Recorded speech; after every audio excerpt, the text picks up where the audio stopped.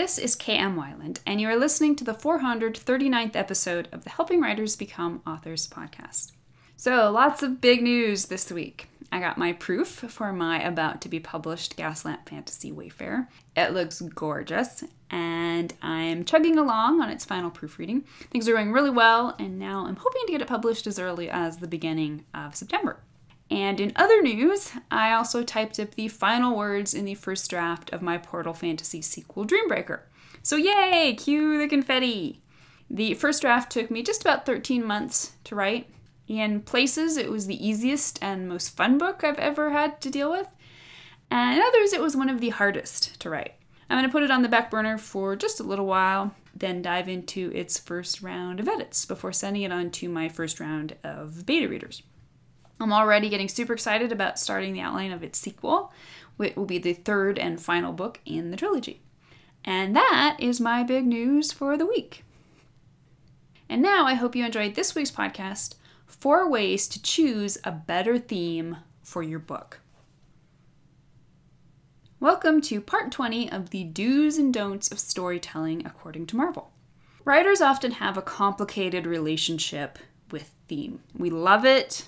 It loves us back, but reaching a harmonious, happily ever after with theme sometimes turns into as much of a soap opera as a long-running CW drama. Just writing a story that has a theme is a huge step in the right direction, one that will put you far ahead of the pack. But then comes the careful dance of executing that theme in a way that brings plot and characters together into a whole of cohesion and resonance. If you believe you've reached that point in your writing journey, then you have my profound respect and, as a reader, my gratitude. But here's something I've been learning lately. The thematic journey ain't over. We talked a few weeks ago about the idea of unique themes, and really what this concept comes down to is an awareness of authentic themes and a willingness to search beyond the obvious choices to find those that best optimize all aspects of the story. So today I want to take a look at how you can choose a better theme for your book by examining some of the missed thematic opportunities of Marvel's Ant-Man and the Wasp. Ant-Man and the Wasp on why, if you really have to choose, you should choose theme over plot every time. If that sounds familiar, it's because I also said that when introducing Black Panther's entry in the series. In that article, I talked about how Black Panther managed to survive its great pitfall, wobbly plot structure, thanks to its devotion to a coherent thematic through line for its main character. Ant-Man and the Wasp, sadly, is an example of the opposite. What this movie does well, humor, and, well, Paul Rudd, it does very well. But the rest of it, not so much. I spent the entirety of the film alternating between 2 reactions: amusement at the funny bits, and boredom at pretty much everything else. There's a couple reasons for this.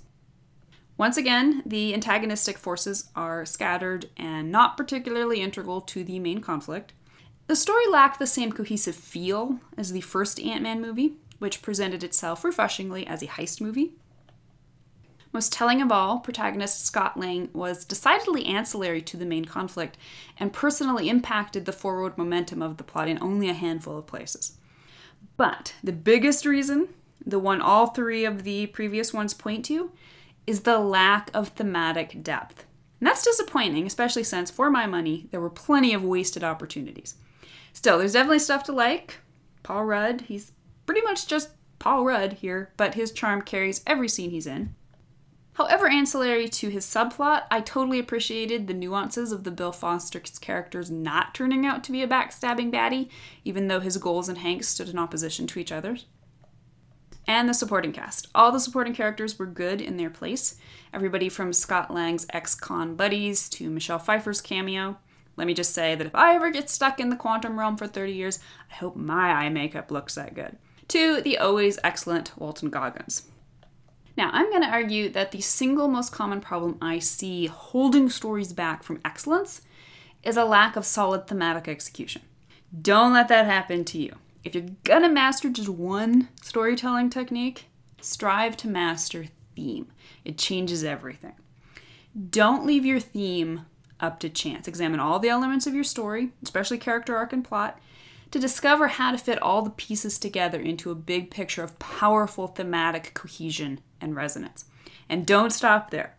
Once you think you've found a pertinent theme, look harder. Is this the best theme for this story?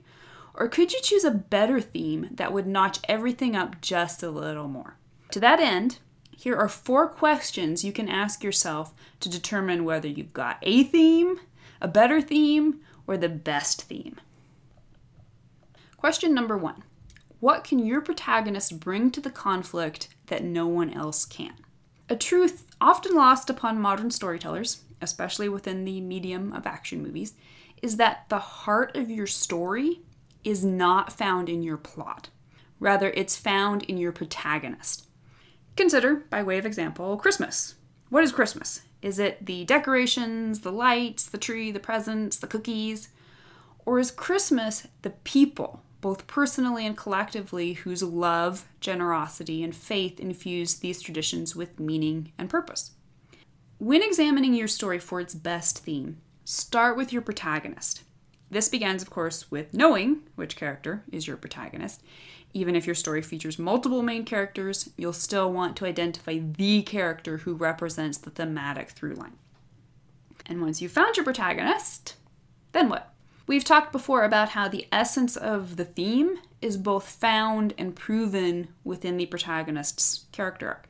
But you can leverage this even more specifically by asking telling questions about this character.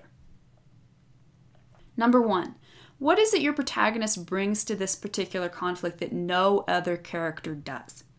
Number 2, why is this his conflict, his plot, and not anyone else's in the story?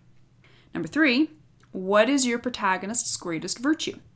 Number 4, what is his greatest flaw? And number 5, how does this virtue and this flaw directly influence the plot, and what do they say about both the plot and the character himself? So let's examine the protagonist of Ant-Man and the Wasp.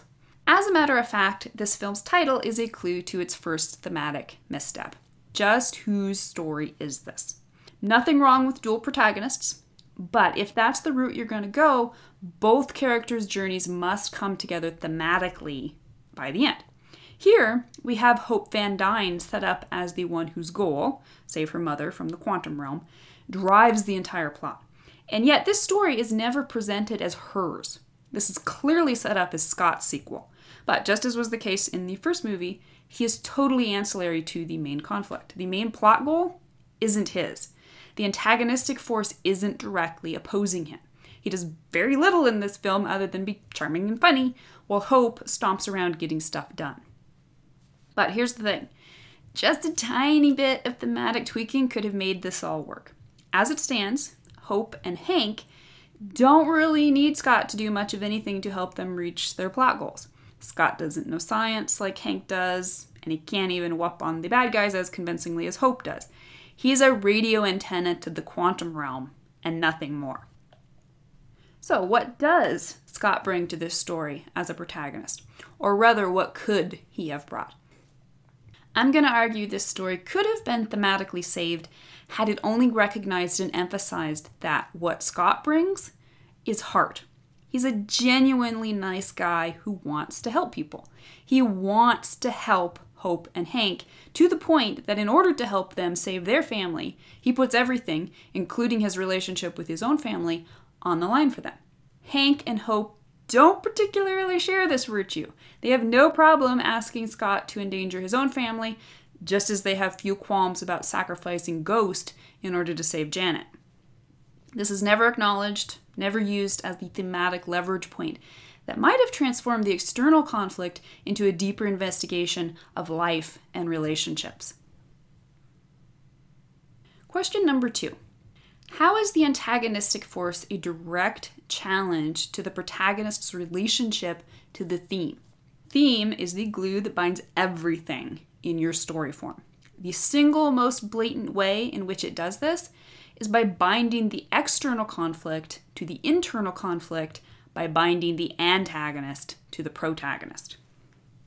One of the most common problems in stories that struggle with thematic cohesion, aka nearly every Marvel movie ever, is the lack of attention to the antagonistic force's alignment to the theme.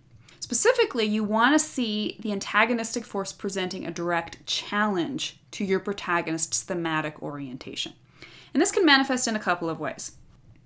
If your protagonist is following a positive change arc, she will start out in a negative relationship to the thematic truth. That is, she will resist it or outright reject it in favor of an opposing lie.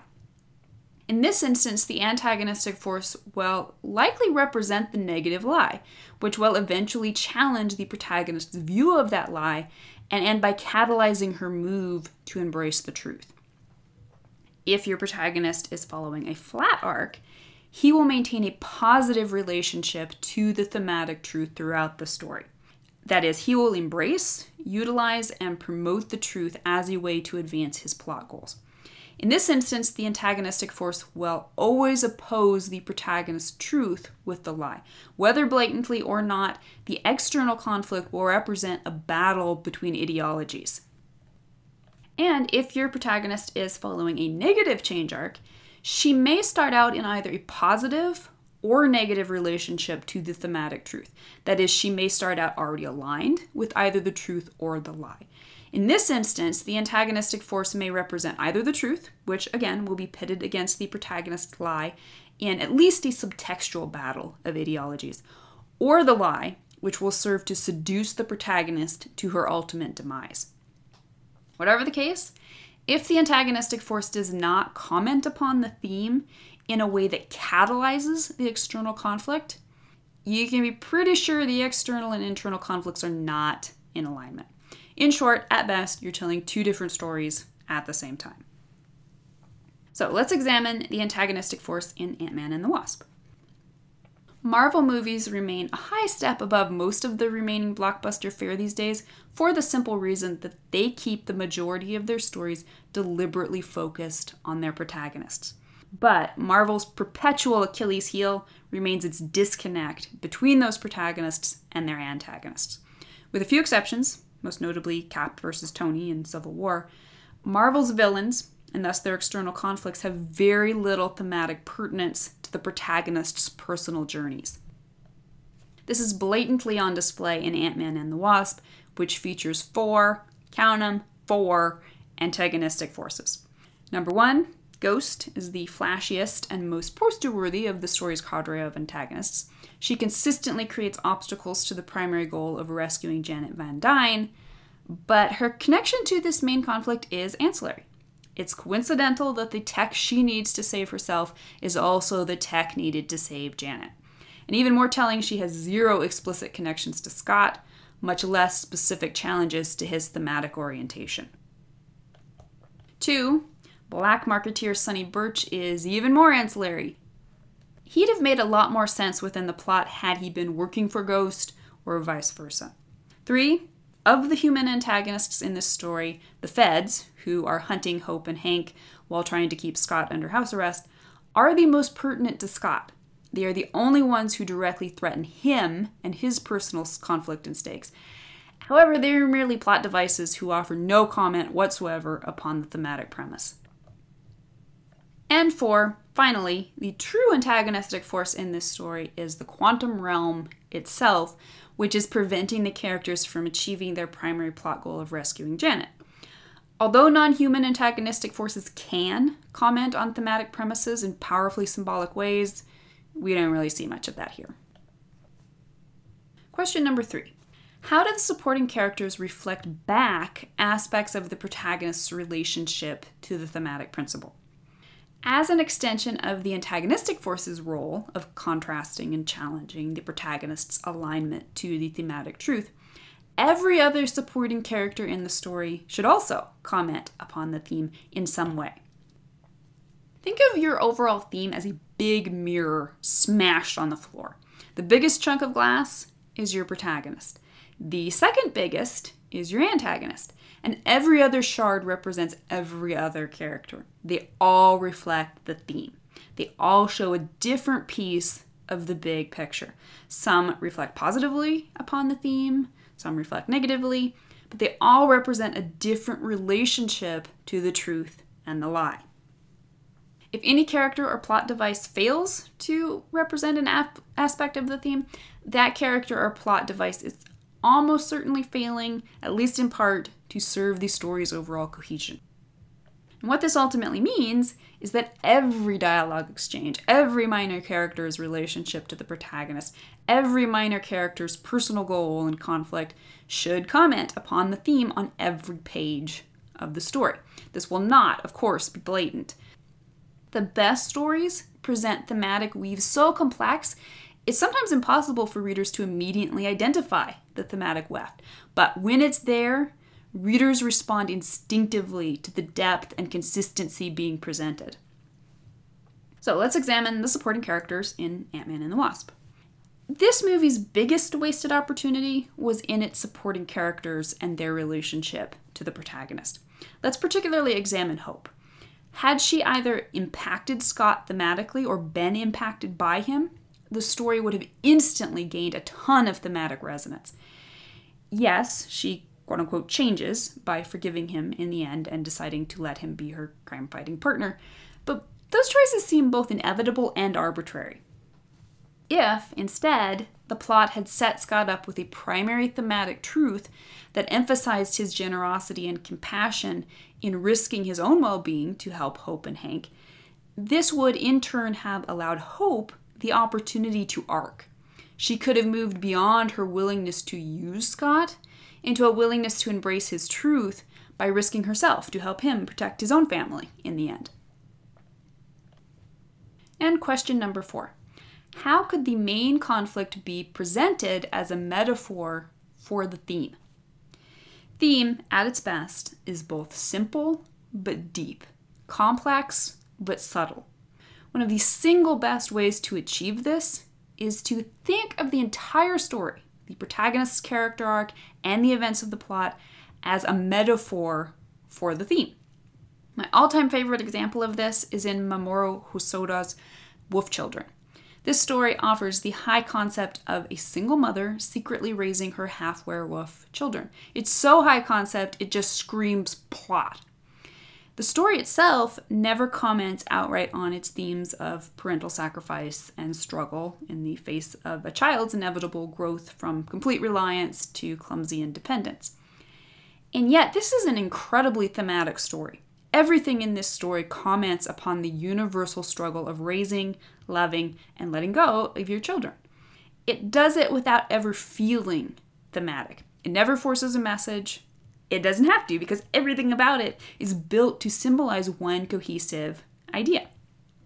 Sometimes you may get your thematic idea first, from which you can then figure out the best plot to symbolize its inherent ideas. But usually plot comes first, and this is actually much trickier. So take a look at the events you've constructed so far, and then step way, way back. What does this story look like from afar? Does it have a shape? Stripped of all the particulars of plot events and personalities, what's left? The stronger, the simpler, and the more cohesive the shape, the more opportunity you will have to create subtle depth.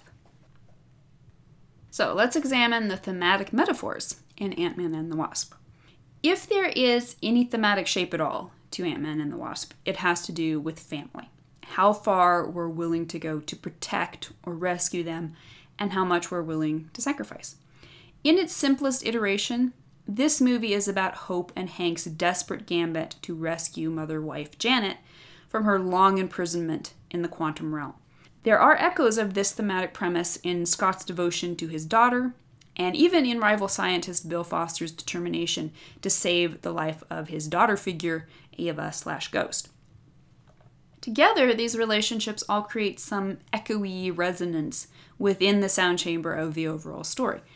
But that's about it. Because the characters themselves have little to no interaction with a unifying theme, any parallels within the plot end up feeling more coincidental than anything. Again, it's a shame because the pieces needed to create a more interesting and impactful thematic presentation are all there. Theme is the transformative factor in any story. Learn how to harness it on every level of your story, and you will have created something wonderful. So, what do you think? Can you think of any ways to choose a better theme for your book? If you'd like to be part of the Word Player community on my site and join in the conversation on this topic, stop by the website at helpingwritersbecomeauthors.com. You can find a transcript of this recent podcast and add your voice to the discussion by visiting the first post on the site's homepage. And don't forget that if you're looking for an older post, you can always find those by putting the podcast title in the search field at the top of the left-hand column. If you enjoyed this podcast, you can subscribe on iTunes. And if you'd like to support Helping Writers Become Authors, I would totally appreciate it if you'd consider taking the time to leave a quick rating or review on iTunes. Thank you so much for listening to the Helping Writers Become Authors podcast, and be sure to check back again next week.